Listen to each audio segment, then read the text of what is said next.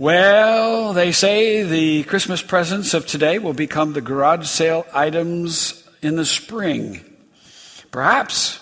Or even some of the things that you need to get rid of in order to have those Christmas presents will become garage sale items. It's been fun to watch children and the joy. Our grandchildren, whom we get to see via FaceTime, and in person, it's been fun to watch their eyes light up and the joy and the squeals and the squeaks. And then the adults who get the usual underwear, socks, stuff like that. It's fun to just be with family. Forget the gifts. Just be with family. Well, we had a couple of lights that were burned out in our living room, and so I went to purchase some new lights so that we'd have them available for the season. And so when you go now, you're encouraged to buy the new LED lights, which are more energy efficient and will shed just as much light. But I guess I wasn't fully aware that you have to pay attention to the color of the light that they give. I thought light was light, but not in the case of LED bulbs, which they can have span any part of the spectrum. And so I grabbed a couple of lights and I took them home and put them in the ceiling fan and turned them on. And my wife went, "Oh, that's too bright." And sure enough, they were white as white and a little bluish tint to them. And it just wasn't what we were used to. And I said, "Well, don't worry, hon. They'll burn out soon enough and we can replace them." Well, of course, then on the package, you look on the package and it says that the lifespan is about 13 years. So 13 years before a light bulb burns out, we'll never replace them. And so what I did was I went and got, instead of the daylight variety, I got the soft white or the warm white and replaced them, and it looks a whole lot better in our house anyway. But the price of those things, they're fairly expensive. They are. $7 a light bulb is what I paid. $14 for two of those little LED things. Oh, my. Everything gets more expensive. And I guess $7 over a 13 or 14 year period is not as much as you might think. But it's quite a bit. So, actually, I made a $14 mistake. Well, how do I make good on that mistake? And here's what I've decided to do. $14 will buy some food. And as I'm thinking about the invitation to be a part of the Epiphany drive-through next Sunday, 1 to 5:30 here at the church, and bring some food items, I'm going to spend an equal amount of money on food. And of course, I'm sure I will add to that. But there's a lot of things, maybe even take the value of one of your Christmas gifts and go spend that on some food items to bring next Sunday. So I hope that you'll participate with me. And let me tell you this. Okay, if you don't want to get out and shop, and I understand that, if it is better for you to stay at home, but you would like to do that, let me know or make a comment in the comments section, and I will go shopping for you and get some food, and I'll make sure it gets delivered. We want to continue our partnership with New Covenant. Now, if you want to bring gold, frankincense, and myrrh, go ahead, load up your trunk. It's okay. And we'll celebrate whatever it is that you bring. And remember, each one will get a Christmas star with an inspirational word on it that you can dwell on as the old year passes and the new year comes. The goal is that in our sharing, we brighten the world for some, but also brighten the world for ourselves. In the gift giving, we find that in giving, we get back more than we ever gave away. And it's all a part of stirring ourselves up to love and good works. Well, I would recommend that you not watch TV at about 1 o'clock on a weekday. We watch a lot of Channel 3 at our house. That's the brand of news we like, KSN. And sometimes we catch the news on Channel 3 at the noon hour while we're eating our lunch. But let me tell you, when it comes 1 o'clock, we shut it off. And I recommend you shut it off quick. That's when the daily soaps begin. You know, as the stomach churns, as the world burns. Watch them if you must. Mercy. They can be rather depressing. Vignette after vignette of people that are sad, they're blue, their relationships are stale. And there are situations that always seem to take a turn for the worse. It's a world in which women can be pregnant for 4 months or for 12 months. It's however they want to allot that. The tension is thick as molasses, and the intrigue is sometimes shocking. Well, if you ask me, and if you want to debate the issue, let me know. I'll be glad to talk to you about the soaps. If you've got some redeeming qualities in them, let me know. But these, if you ask me, portray a no-win situation where life is going to hell in a handbasket and it's not getting any better. Well, I suppose you could label the days in which Jesus was born as a big soap opera, especially in the palace where Herod the king dwelled. It was, I think, a lot worse in those days when Jesus was born in Bethlehem. For King Herod got his throne and kept it by crimes of unspeakable brutality. The people were kept in fear of their own lives. Why, Herod even killed one of his own wives and several of his children.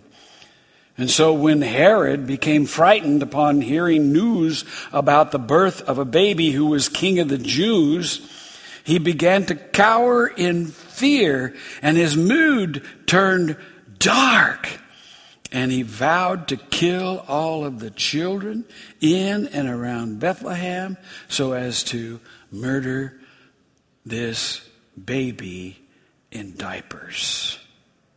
If we believe that those were fearsome days, then we can be glad we live in our day. Even though there are many challenges to face, we have opportunities in the midst of our struggles. Jesus came during those dark days. The Apostle Paul says at the right time, Jesus came. He came to die for the ungodly, whether we realized it or not. He came in the midst of the darkness. He came at the right time. Had he waited for the opportune moment, he'd still be waiting. Had he come as a king, the poor and the oppressed would not have listened to him. Had he come as a famous Hollywood star, his popularity would have been fleeting. Had he come as a politician, well, I'm not going to go there. Had he come in a pretty package, we would have fought greedily to possess him. Carrie Hill, in a book called A Book of Christmas, puts it this way: we give out love in boxes wrapped, tied, and tagged. But the first Christmas gift was a love that needed no adornment or disguise. A love that wrapped itself around our tired hearts forever.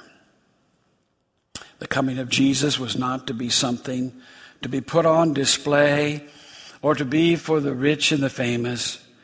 But the advent of Christ is one that brings the whole world hope, strength for weary souls, hope in despairing circumstances, and a promise that we can live a life with a sense of joy even in the midst of challenge. In Luke chapter 2, Luke continues the story, the customary story of the birth of Jesus and the shepherds that we read every year. But I hope that you'll read on, because he takes a little sidebar that tells about two wonderful and faithful people. And in that sidebar, he tells the continuing story of what happened after Jesus' birth. We don't have a log of Jesus' life as a child and as one who grew into adulthood. But we do have this glimpse of what happened in the days and weeks that followed. And in Luke chapter 2, Luke tells the story of an elderly man named Simeon and an elderly woman named Anna. Yes, old Simeon was an elderly man of whom it was said that he was righteous and devout in his faith. If you were a frequent visitor to the temple in Jerusalem, you probably would come to know Simeon. And you would come to know Anna as well, for it's said that she frequented the temple on a regular basis. And my hunch is that Simeon and Anna knew each other, and they may very well have fellowship together when they came to worship at the temple. Simeon, he practiced his faith on a regular basis. And he was the kind of guy that when the Holy Spirit spoke to him, as it perhaps that day, go to the temple, go to the temple, that he listened and he knew it was the Spirit and not his imagination. So when the Spirit inspired him to go up to the temple to see his promise fulfilled, he picked up his aching bones, put on his cataract glasses, grabbed his cane, and set off to the holy hill. And he wasn't there long that in the midst of the crowd, he picked out a woman who was carrying a baby. And I can hear the whisper, "That's the one. That's the one." We don't know exactly how it transpired, but we do know that Simeon went up to Mary and he asked to hold the child, and he got to hold the child. And sometimes you just know that you know that you know. And he knew that he was holding in his arms the precious Son of God who had come to save his people. He was so moved by that experience that he was ready to die. Lord, take me now. There's nothing bigger and better than this. Well, let's put it in these words. Lord, now lettest thou thy servant depart in peace, according to thy word. For mine eyes have seen thy salvation, which thou hast prepared in the presence of all peoples. Can you imagine the joy and the contentment? That doesn't mean that Simeon's bones wouldn't creak and that he would hobble around and he would still have to face difficulty.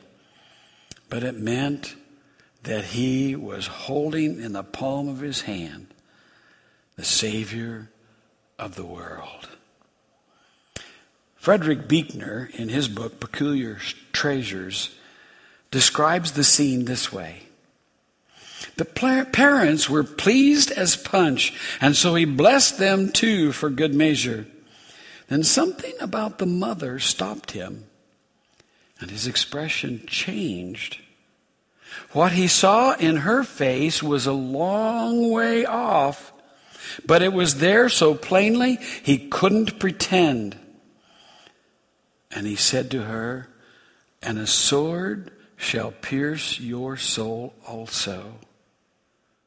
He would rather have bitten off his tongue than said it, but in that holy place he felt he had no choice. And then he handed back the baby and departed in something less than the perfect peace he'd dreamed of all the long years of his waiting.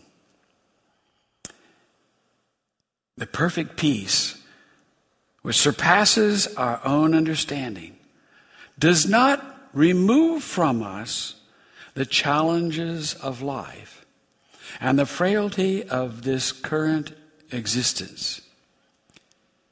It doesn't keep us from getting sick. It doesn't keep us from dying. The statistics are quite impressive. 1 out of 1 people will die. And yet, we, in the face of the birth of this child, we can know that life is better by having him in our hands and knowing that we are held in the hands of God, so that whether we live or whether we die, we shall be with the Lord. Now, Anna knew all of this. She was a prophet or a prophetess, which means that she had attended upon the regular worship of God, and the text tells us that she was there continually in the temple. Night and day, long hours she spent there. Now, women were not privileged to have the ability to read. Women were not privileged to have the ability to study the scriptures. They had to listen to men do it. But apparently, she knew a lot, because they called her one of the prophets. She had been there so much and had studied so much and had prayed so much that she knew the story. And when Simeon came to her, Anna, I can imagine it now, Anna, I have found the consolation of Israel, the redemption of Jerusalem. And Anna got to see the child herself, and she praised God. And then when she had had her fill to overflowing, she started telling everybody. Doesn't matter. I'll bet everyone in the temple that day heard from Anna about the Christ child. Talk about repeat the sounding joy. Repeat the sounding joy. Anna did it. How many times Simeon and Anna may have experienced disappointment over the years as they prayed for God to come to them. And now in their old age, it happened. We are not promised when we will see the face of our Lord. But we are promised that as we devote ourselves to Him, we will have a peace that surpasses our best understanding. We will have strength for the journey. We'll have hope in the midst of our sorrows. And we will have a future that is unending. Are you listening? Look for the Christ child as this season passes. Look for Him. The time is now. God is here. And each morning, with Him in your life, it can be a beautiful, beautiful day. In the name of the Father, the Son, and the Holy Spirit, I proclaim this to you. Amen.